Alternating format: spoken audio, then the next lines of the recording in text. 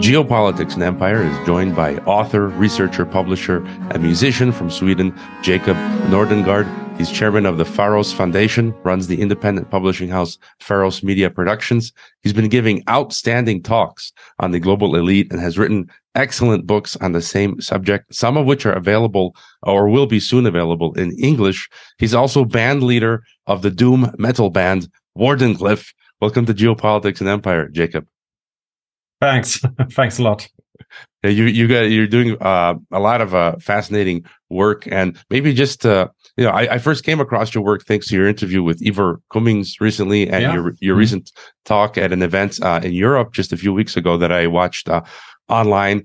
When and how did you sort of start researching the elite? Well, I think it's something that you have in you. I've always been a skeptical mind and always thought about the elites in some way and how they influence and manipulate politics. But when I really started to dig into it, it was during my university studies and in the late 90s.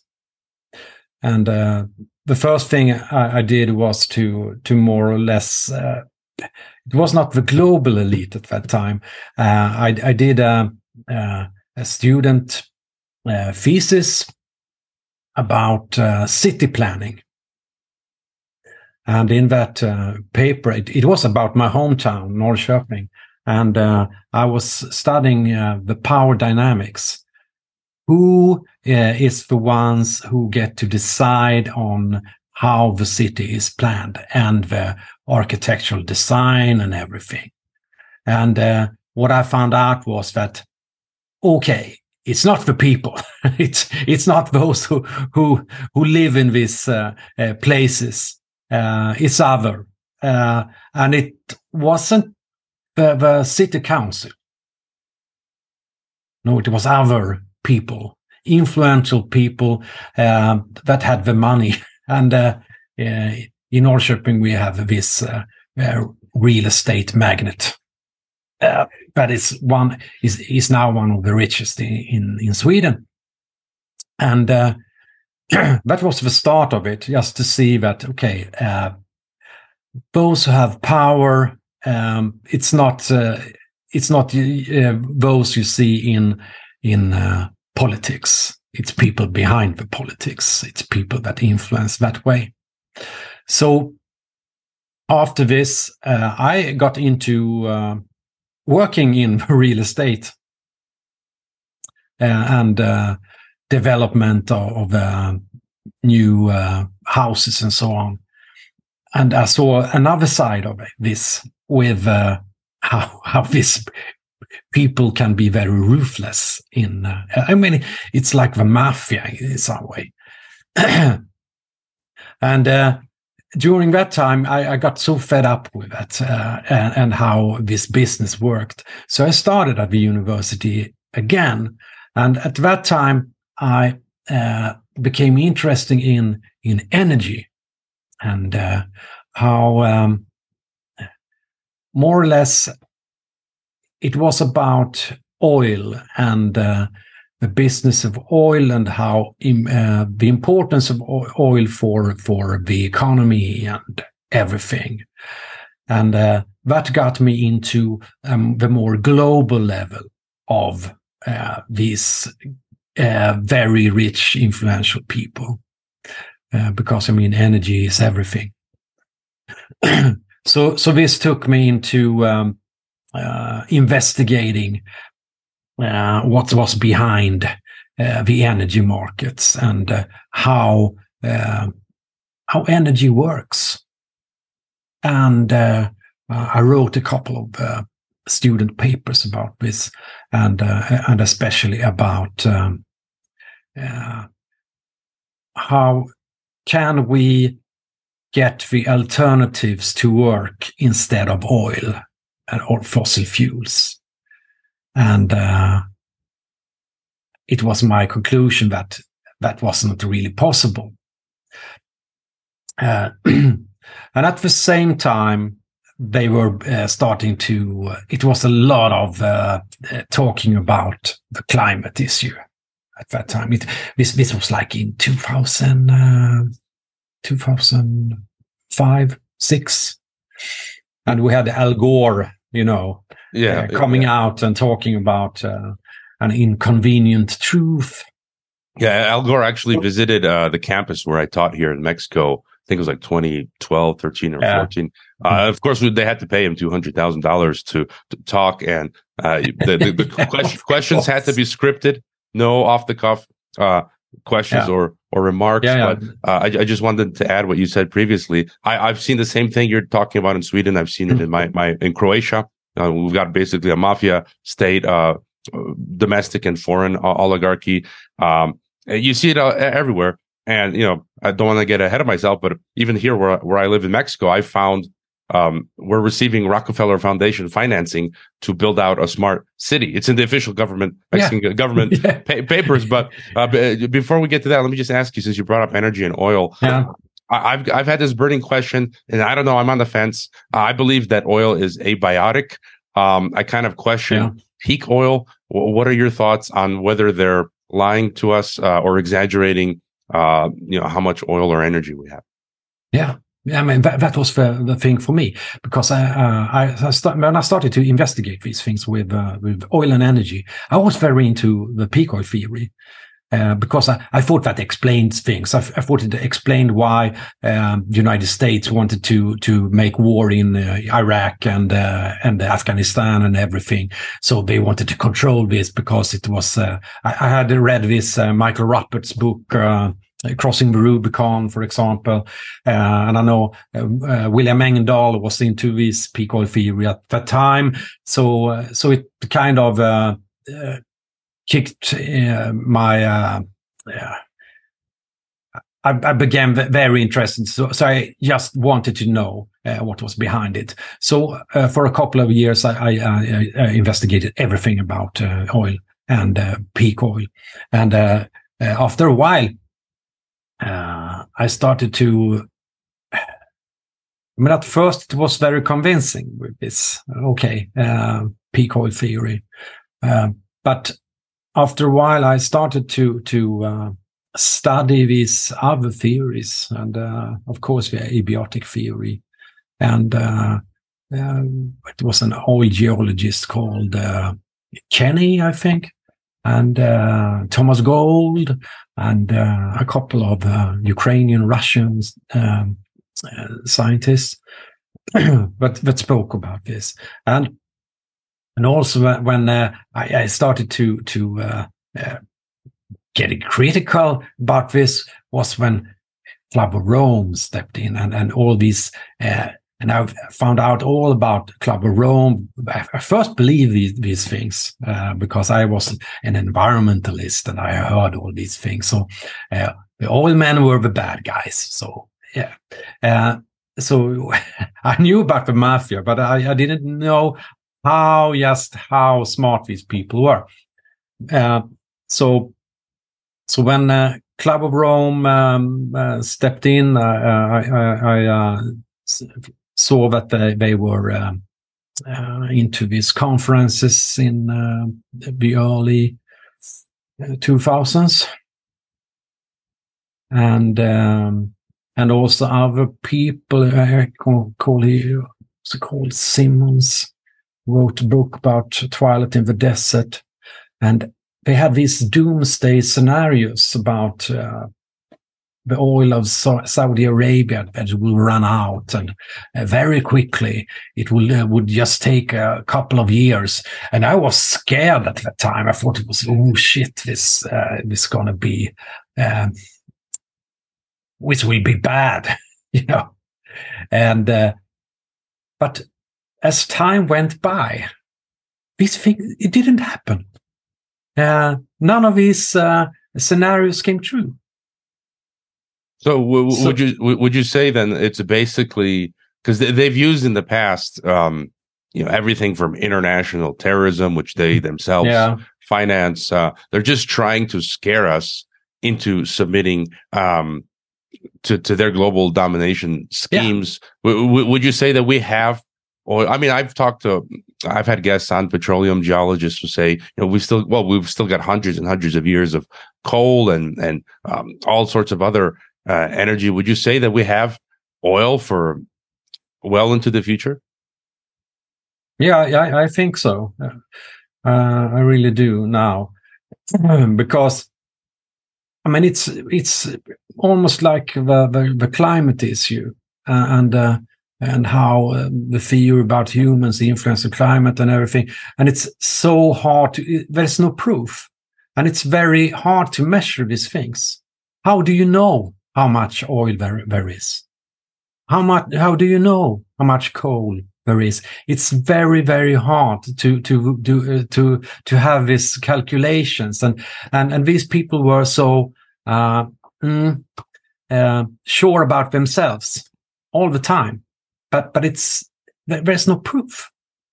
There's no science behind it. It's like trying to count the grains of sand on the planet, and there's a quote from the Bible about that. How It's impossible. So it's just like you say, how are they going to know how much oil or coal and such? I mean, they can make certain estimates, but you mentioned Club of Rome. Yeah. I didn't want to ask, maybe we don't have to go into detail, because again, I'll include your links to your lectures where you go into more detail. And you were citing a lot of great books. I've had to pause your lectures and then take note of the books and get some of those books myself. But I sort of want to get your big picture view as to who some of these people are. You've mentioned many familiar names in your talks, like H.G. Wells, Huxley, Rockefeller, so forth. Over the weekend, I was hanging out with Dr. Rima Leibo, who was famous in that Jesse Ventura, Alex Jones episode from 2009, where she predicted basically the pandemic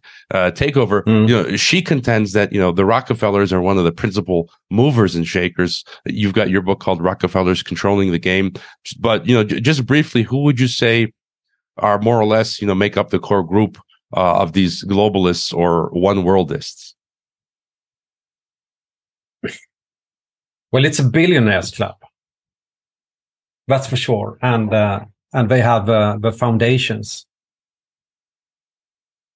And I mean, I started with this. I mean, when you have to follow this to the source, and we have certain key people that were involved in the beginning. The super rich in the early 20th century or the late 19th century were, of course, very influential in building up this.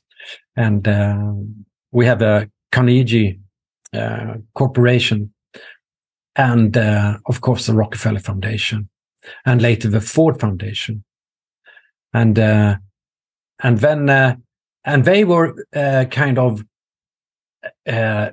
doing the big parts in the 20th century.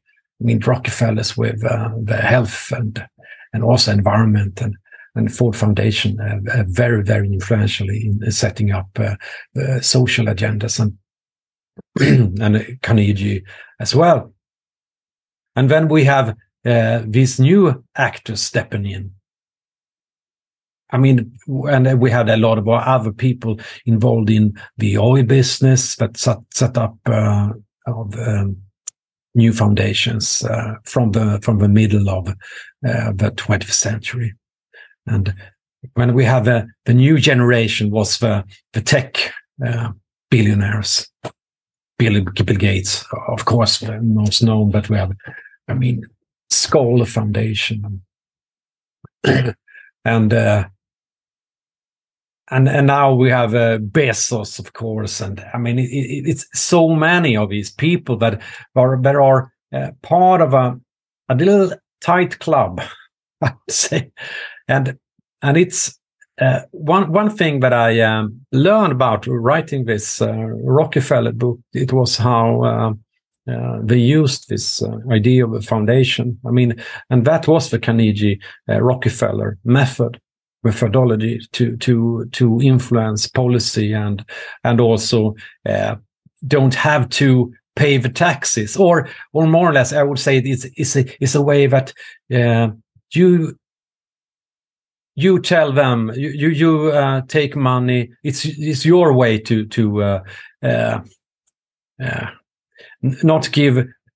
not that the government tells you what to do with your money, but you can be like the government, and instead of giving tax to them, you take this money and influence policy instead of this. It's and earning money on it, of course, because that's it's so many things that we achieve with this methodology. But and speaking to what, that was my next question, what they want to achieve. By the way, I've got, I think, up behind me, the Foundations, Their Power and Influence. That's a classic book talking about what you're saying. Yeah. And of course, as you say, now it's pretty big. I mean, it's a small, big club. You've got also World Economic Forum and all that stuff. But yeah, of course. I mean, that's a hub for these people that has become very. I mean, in people's view, before they were more in the shadows, one can say. I mean, people know about these foundations, but I don't think they really knew what they were doing. Many thought that okay, they give to charity, they build museums, they do these good things, but. But now we have taken all their power and put it in a World Economic Forum for everyone to see. And their mask is coming off. And I think, as they achieve global domination, they have to do it openly. And so that's where they're going now. And that was sort of my next question. I recently came across an actual clip of H.G. Wells from the Associated Press from a century ago, where he states, quote, "The collective affairs of mankind will be controlled by one single federal government, which will have continuously increasing powers. I believe it as surely as I believe spring will come again next year." End quote. Yeah. I've had on the podcast a couple years back, I guess someone who's not quite on our side, but I like to talk to people. I sometimes if I can manage to talk to globalists, I do. And someone who's in the movement pushing for world federation and world government, and they really believe this stuff. They're trying to reform the UN or create like a UN parliamentary assembly. But basically, my focus in all of this has been their focus on global domination, ergo world government or global government. I find that to be like the number one thing that they're going for, and all these other activities are toward achieving that end. Would you agree? What would you say are some of their principal goals? Yes, it has always been. I mean, it's just look to it. And H.G. Wells was he was early and spot on. He said it, and he was a science fiction writer, and he said it in his fiction work, but also in his more political books, and that was one thing that when I started to dig into this, I found it directly. I mean, it wasn't something that was hidden. It was very obvious that they thought this. And I remember writing a paper in the university about how the climate issue evolved. This was in 2009, and it was the first things that they said was we have to have a world government to manage this with the climate, because it's a problem that spans all over the globe. So, but the problem was even if they write this, they say this openly. If you state this, I mean, I put it in a paper with the quotes and everything. It's published in at the university. People tend to think that it must be a conspiracy theory, even though they state this openly. And it's the same now. I mean, if you, my last book is about United Nations, have a new agenda, our common agenda. A report that they put out into 2021, and I mean this is very obvious that they wanted to create, and they in the run up to this report, a lot of people that has been involved with creating the idea of creating a world parliament, and also want more executive powers for United Nations. They are involved in this. They are very, very involved in it, and they want to achieve something to 2024 when we'll have this big meeting in the United Nations. Summit of the future. It's funny. You mentioned 2009. That was the same year I was doing my graduate studies in Switzerland. I came across the same issues. Some of the professors, folks at the university, were openly globalists. I mean, they were openly quoting to me H.G. Wells, and I had the same issue. Some of us, myself and classmates, were calling out the New World Order and world government, again, academically, factually.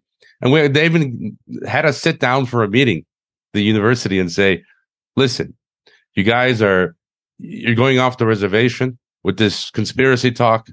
And then a minute later, they're like, there's no world government. There's no new world order. Then a minute later, the university folks are like, I mean, there's a world government, but it's good. It's good. So it's like, if you criticize it, it doesn't exist. You're bad. You're crazy. But if you're on board, then yeah, it's happening. Fantastic. It's awesome. It's crazy, these games they play. And let me ask you about the EU, because I've forever seen the EU as their, Dr. Roth in Germany talks about the Nazi roots of this Brussels EU project. Soviet dissidents call it the new European Soviet. For me, it's a totalitarian construct, the EU. But I also see it as the blueprint for a technocratic government. Yeah, world government, technocratic. And now we see here in North America, Mexican president is saying, he said last year, we want to copy the EU and integrate Canada, USA, and Mexico. In South America, former presidents are saying, we want to copy the EU and create a South American union. There's already African American Union. I've been saying this for 20 years because, just like you say, you read their papers. This is their plan. And, further thoughts on the regional unions and the roles they play.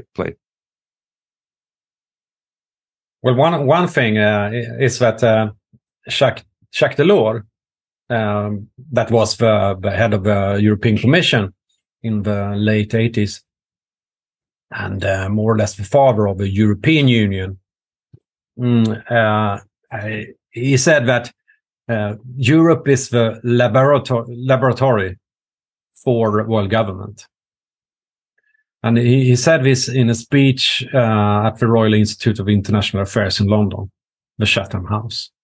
And the speech is called The New World Order or something like that. So, these things has been talked about for a very, very long time, of course. I mean, this thing with North American Union and South American Union and they had some. I've tried out some things in South America, but this is a part of the big structure. I mean, that's how they will run things, and that's another part of our common agenda. That Guterres, the Secretary General, he wants to give more. These regional organizations will have a bigger part in the United Nations. So it's more like they don't really like all these member states. So it's better to have these big structures. It's easier to govern that way. So they will have be more involved in the work of the United Nations, and that's one thing that I have seen with European Union from the beginning.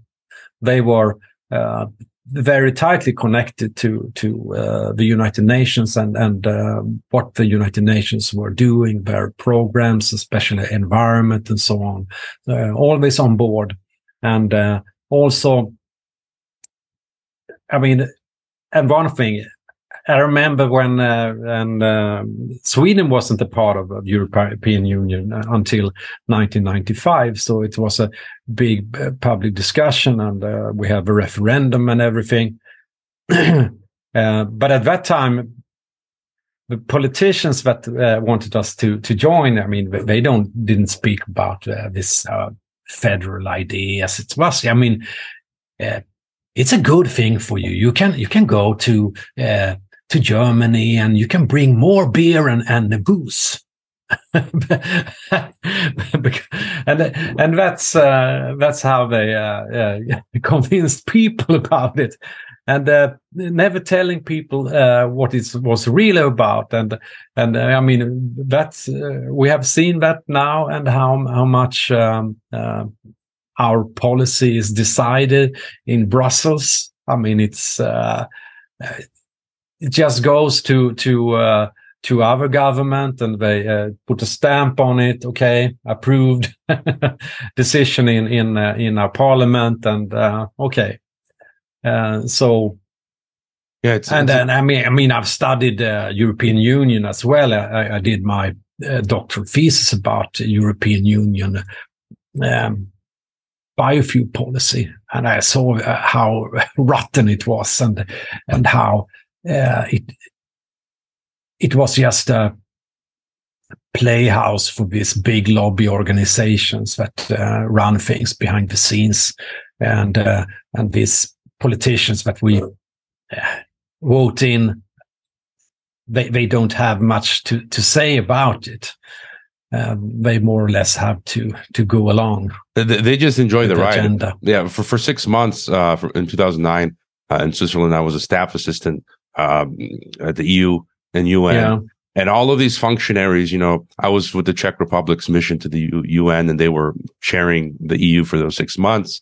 And all those functionaries, folks from Czech Republic, and they get great jobs, great benefits, food, everything. They don't care. They're having a great grand old time, and they'll just sign whatever headquarters tells them to do. They don't think about any of these things, and they just push forward whatever the elites tell them. And just like you, I was thoroughly disgusted at the EU and UN. I wanted to have nothing to do with it. So I ran away as far as I could from Switzerland and the IGOs. And let me ask you about the technocratic aspect. So you've got a book coming out soon in English, Digital World Brain. And I frequently call this the algorithm ghetto or algorithm gulag. I had on the Jewish historian Edwin Black, who coined the term algorithm ghetto because he compares it to the physical Jewish ghettos, because that's what they're going to be doing to us. They're going to put us in this digital algorithm ghetto, shut everything off. You can't buy or sell. And so we've got things like geolocation and mandatory digital passports where they can control our movements, cashless system where they can shut off our ability to eat and live. Yeah. They've tested this out in 2020, 2021, even here in Mexico, everywhere. They've mandating, eugenics injections, proposing concentration camps, right, for dissidents or the infected, actively working toward removing private vehicle ownership, and even, talking about no longer allowing air travel for us. And so what are your thoughts on some of these technocratic dystopian aspects of what they want to do? Yeah, first of all, when you said algorithm, I call it the Al Gore rhythm. That's a good one. I mean, all this the climate thing that is all behind it, and Gore. I mean, he's a board member of Apple. So I mean, it's insane. It's so insane, and I think that is why so many people don't want to really. They don't want to really grasp it, because it's so scary. I mean, this is totalitarian, but in a whole new level. I mean, if they push this through, this is such a nightmare society, and that is one of the things. I mean, my new book, The Digital World Brain, that's what's it all about. And I went through this Our Common Agenda report, and we have these 12 commitments in this report about how to achieve Agenda 2030. And it's so technocratic. I mean, we talk a lot about how they will involve people. We will be inclusive. Women and people from poor nations and disabled people. And we talk about all these groups that they say, we will listen to them. But if you go into what they really say is, we listen to people if they say the things we want them to say. If they want other things, we have to have use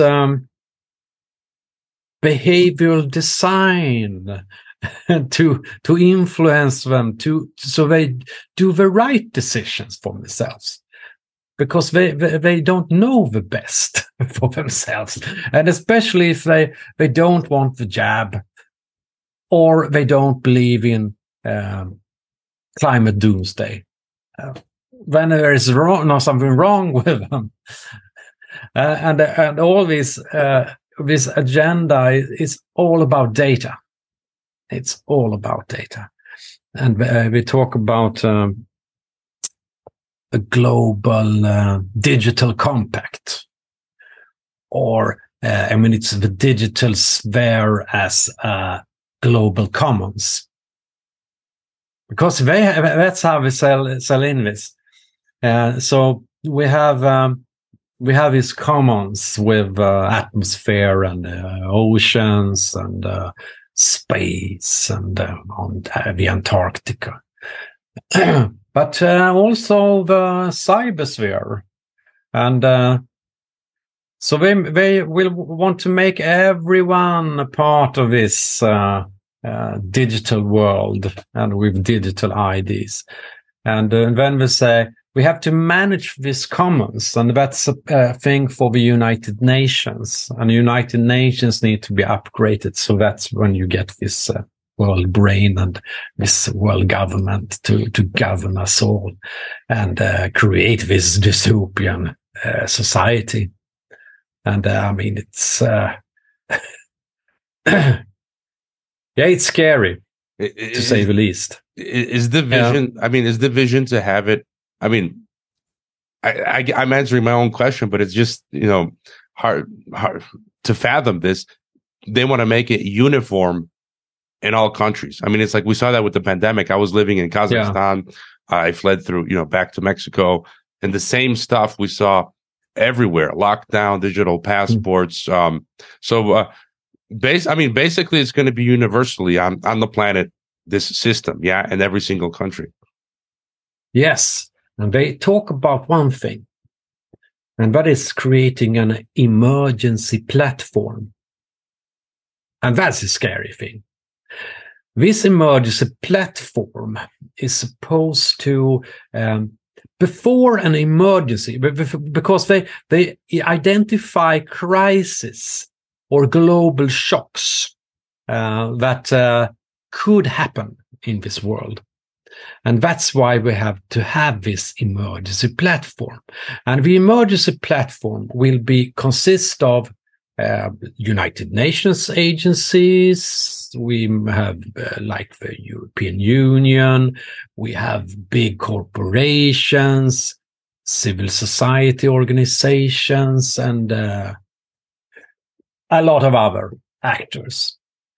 And they will beforehand decide upon protocols that they will follow in unison when an emergency is declared. So no one can say, we can't do this. This is wrong. So everyone will have agreed beforehand when the emergency hits. And they have a lot of emergencies. And that's one of the aspects of the WHO, new health regulation and what they are working on now. That's that's a part of this. And a lot of people, they just talk about WHO. It's so much more than this. It's every aspect of what we humans are, and all the processes of the world that they want to control. It's just hubris. It's just insane. It's like a Bond movie, really. Yeah, we're living in a Bond movie, basically. Yeah. And just to add to that, like you said, they can invent an emergency. There's really no emergencies, and so they're just inventing stuff. And just these days, here in Mexico, where I am, there's a huge forest in the city, and it has been really bad. It's been so bad, it's been burning. There's been no rain for a long time. It's kind of odd because I've been here for a decade, and I've never smelt the smoke this bad, where they're canceling classes, and you got to shut your windows. And I'm wondering, and they're already in the newspapers, they're talking about changing the paradigm of, not having a car anymore. Here in the local Mexican papers, they're talking about, like, don't have a car. And I'm pretty sure, maybe they've got someone starting the fire as the pretext, false flag, to roll out these climate lockdowns, where they're going to say, oh, you can't go to work this day or every other day, this sort of stuff. And let me ask you about, have you come across any, studying these people, this stuff, anything esoteric or occult? Because when I was in Geneva, I discovered the Lucis Trust, right? This NGO, Lucifer Publishing, founded in 1922 by Alice Bailey, theosophist who bases her work on Helena Blavatsky. Basically, if you ask me, is Satanists, because they believe in their own. You go to their website, they believe Lucifer is the Messiah, Prometheus, and they're actually preparing for Lucifer's return. It's in their own website. And I went to one of their meetings because they've got an office in New York, London, and Geneva. Yeah. And I went to the Lucis Trust's meeting. The office just happens to be right across from the UN in Geneva, and they are an official NGO member of ECOSOC UN. Just any thoughts that's interesting for you when it comes to any occult aspect to all of this?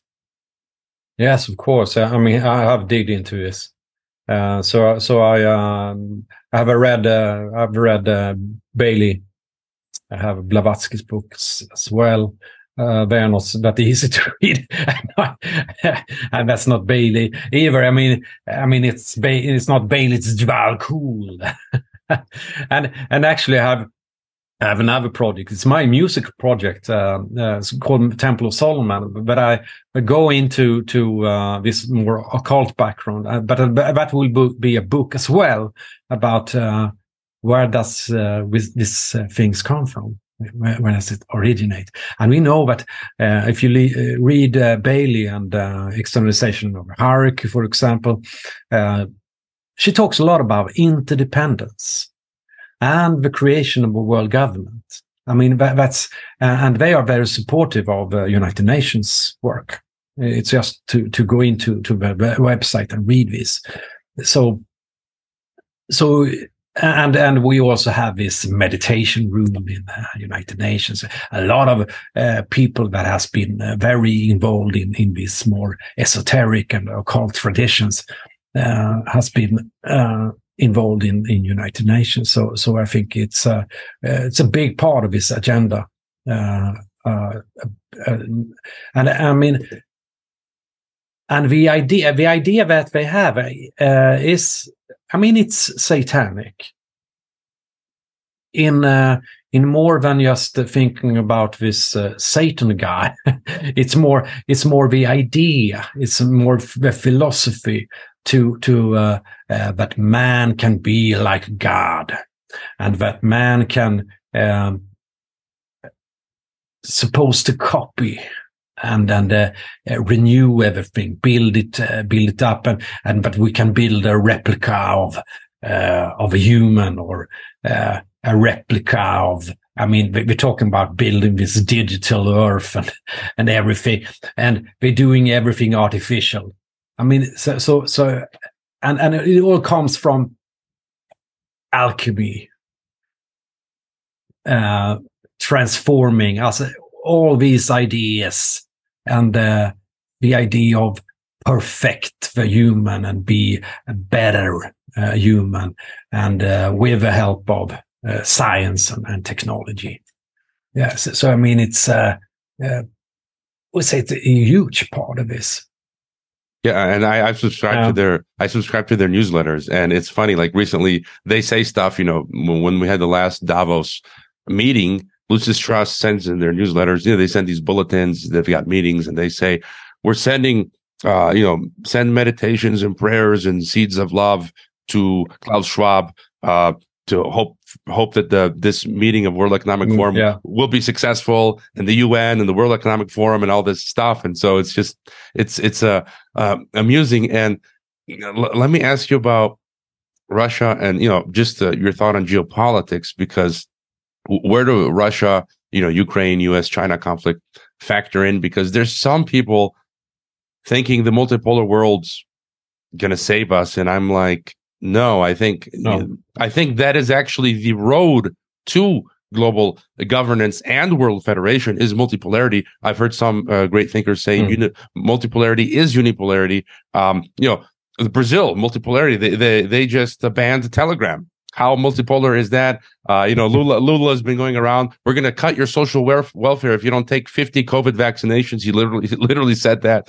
And so we see Russia implementing in China all this technocratic stuff. And so what's your take on this whole BRICS plus multipolar world is going to save us, and Putin and Xi Jinping? Well, it's just, you only have to read the documentation. I mean, all these countries are part of the G20, and they are part of the United Nations. So they are in this planning process. And if you go into G20, they have a lot of meetings whole year. Now it's in India. And they are planning for this new world. That's what everything is about. And this war is just a step on the way. It's the destruction of the old to bring in the new. And all these actors, they say, we need a multipolar order, multilateralism. And that's what the United Nations, our common agenda, is all about. And even if you have read Zbigniew Brzezinski and the Grand Chessboard, what he's writing in that book, in the end, is that United States will be the last truly superpower. But it will end. It could take one generation. And it's just, I mean, he wrote this in the late 90s. So now it has passed 2 decades. And so he saw it was an end of something. And something new would come out of this. And he said that it's United States has to work with manufacturing the new world order, preparing ground for what's to come. And that's the multilateral system. That's where a repurposed United Nations with more power. So that's what he said. I mean, and he was very influential in the wars that came in the early 2000s. So, and if you go in to read the BRICS reports, they say it as well, and they support the Agenda 2030. They support the new international or the new fourth industrial revolution. They endorse it. And I mean, it was China that at the same year in 2016 that Klaus Schwab introduced these ideas. They took it in their arms at the meeting in China at the G20. So, I mean, they're working with it. Yeah, and it's so obvious. So, the new system will come after this war. and our common agenda and Summit of the Future is a big part of this. Yeah, and I recently discovered that for the past 14 years, there's been a summer Davos in China with China, and some people just don't want to. I think it goes back to what you said earlier, that they were looking for an escape hatch from the Great Reset, looking to the east, and it's just really difficult to fathom that there's no escape hatch. There's no escape, nowhere to run. It's like Patrick McGoohan in The Prisoner. And I think he's even alluded to some of this stuff, and I love that series from the 70s. But you've said, any thoughts on how successful you think they are? And I've heard you say in a talk that you've said you believe they will fail, truth will prevail. So thoughts on how advanced they are, and yeah. Yeah. Truth will prevail. I mean, I said it at the conference I was at. That it's like a natural law. It just and the truth bites them in the heels. They have all the power, all the money and everything. They have had foresight. They have so much, and they have worked so long with it. But they don't have the truth. They work with lies. We work with deception, and we know from history it doesn't work. And I think it's I think the history in the Bible is an example of this with Tower of Babel. I don't think it's. I mean, I think it happens for quite a times. It's the Tower of Babel is a. I mean, it's wisdom, but we can't do these things. When we try to do it, it will collapse. It's just you can't beat it. I mean, and it's with our ideas of technocracy and transhumanism. I mean, it's idea to create a perfect system and to beat death, to think that we can live forever, and I mean, it doesn't work like that. So, and that's the hubris. But of course, I think they will fail. But it could be nasty before they do it. So it's very important that we that have woken up start to cooperate and really get other people to understand this, so that we can stop it before we have new concentration camps. Yeah, I see it as you do, and my concern has been trying to survive through this nasty phase, however long it is, whenever it is, whether it's in my time or my children's time. And so, any thoughts as to, what do we do? Just continue resisting? What are some of the best ways? And, do you find value as well and in purchasing some off-grid farmland, just in case? So any thoughts for people on, what to do? Well, we have to think about alternatives. That's one thing. And we have to start to build networks between people that are awake and have skills. Because one thing, many people, they are like, oh, I'm going to buy this place out in the nowhere, and I will do everything myself, farm the land, and I don't think that's the best thing to do. I think it's important that we cooperate with each other, because I mean, we are good at different things, and that is how we have survived before. It's with cooperating with each other to survive. So I think that's an important thing to do, to just, and I think that is also natural. It happens. I mean, like 10 years ago, I didn't have that many people to talk about these things. I was thinking about maybe I should move out in the woods or something, of course. But eventually, more and more people, and you find your real friends in this. So, and real friends help each other. So I think that is the good thing with this. I have had some questions, especially during the pandemic, about what do you think about these times? And I said, well, it's the worst time I have experienced, but also the best time. Because I found so many good people. Yeah. Yeah.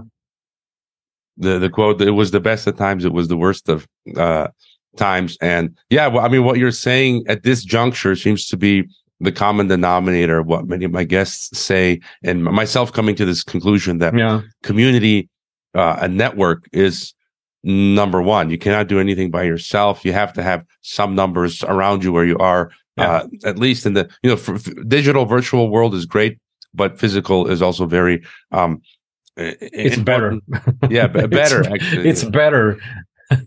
Yeah, I'm going to a number of conferences, so I'm actually getting to meet some of my past podcast guests, which is pretty cool. And there's a huge difference between witnessing a conference in person versus online. Huge difference. And let me ask you: have you written a doom metal song yet for Klaus?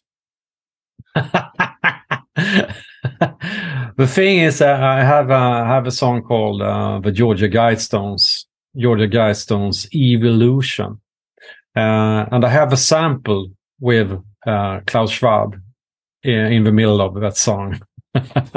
So okay, so you have any? And I have an idea for a song about him as well, a new song. So, of course,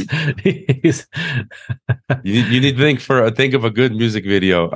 Any final thought for us? Any final thought? Well, I think things are. It's very easy to just watch this world and think that it's just doom and. But I actually think that we have some bright time ahead of us.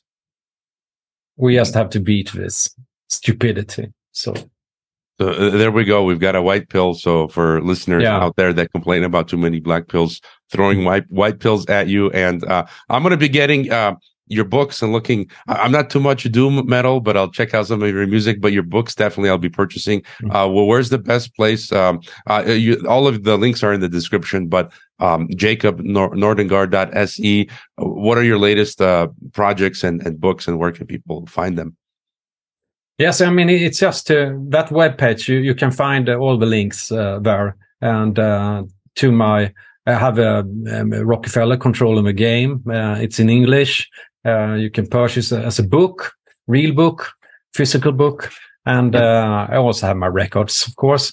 And I have a YouTube channel. You can listen to some of my interviews and some of the lectures that I've done in English. So I have a Substack, and that's a way to support me as well.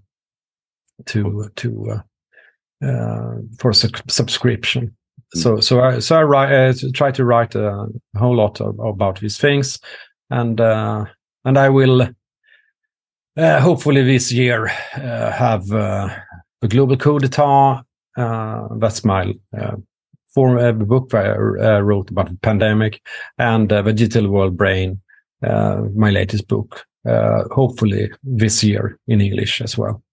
I look forward to those books. And I also, again, I think you approach some of this stuff from a unique angle, from a European perspective. And I think it's necessary because you've got the American analysts that miss some things that folks like yourself kind of add unique flavor to all of this. So thank you, Jacob, for being on Geopolitics and Empire.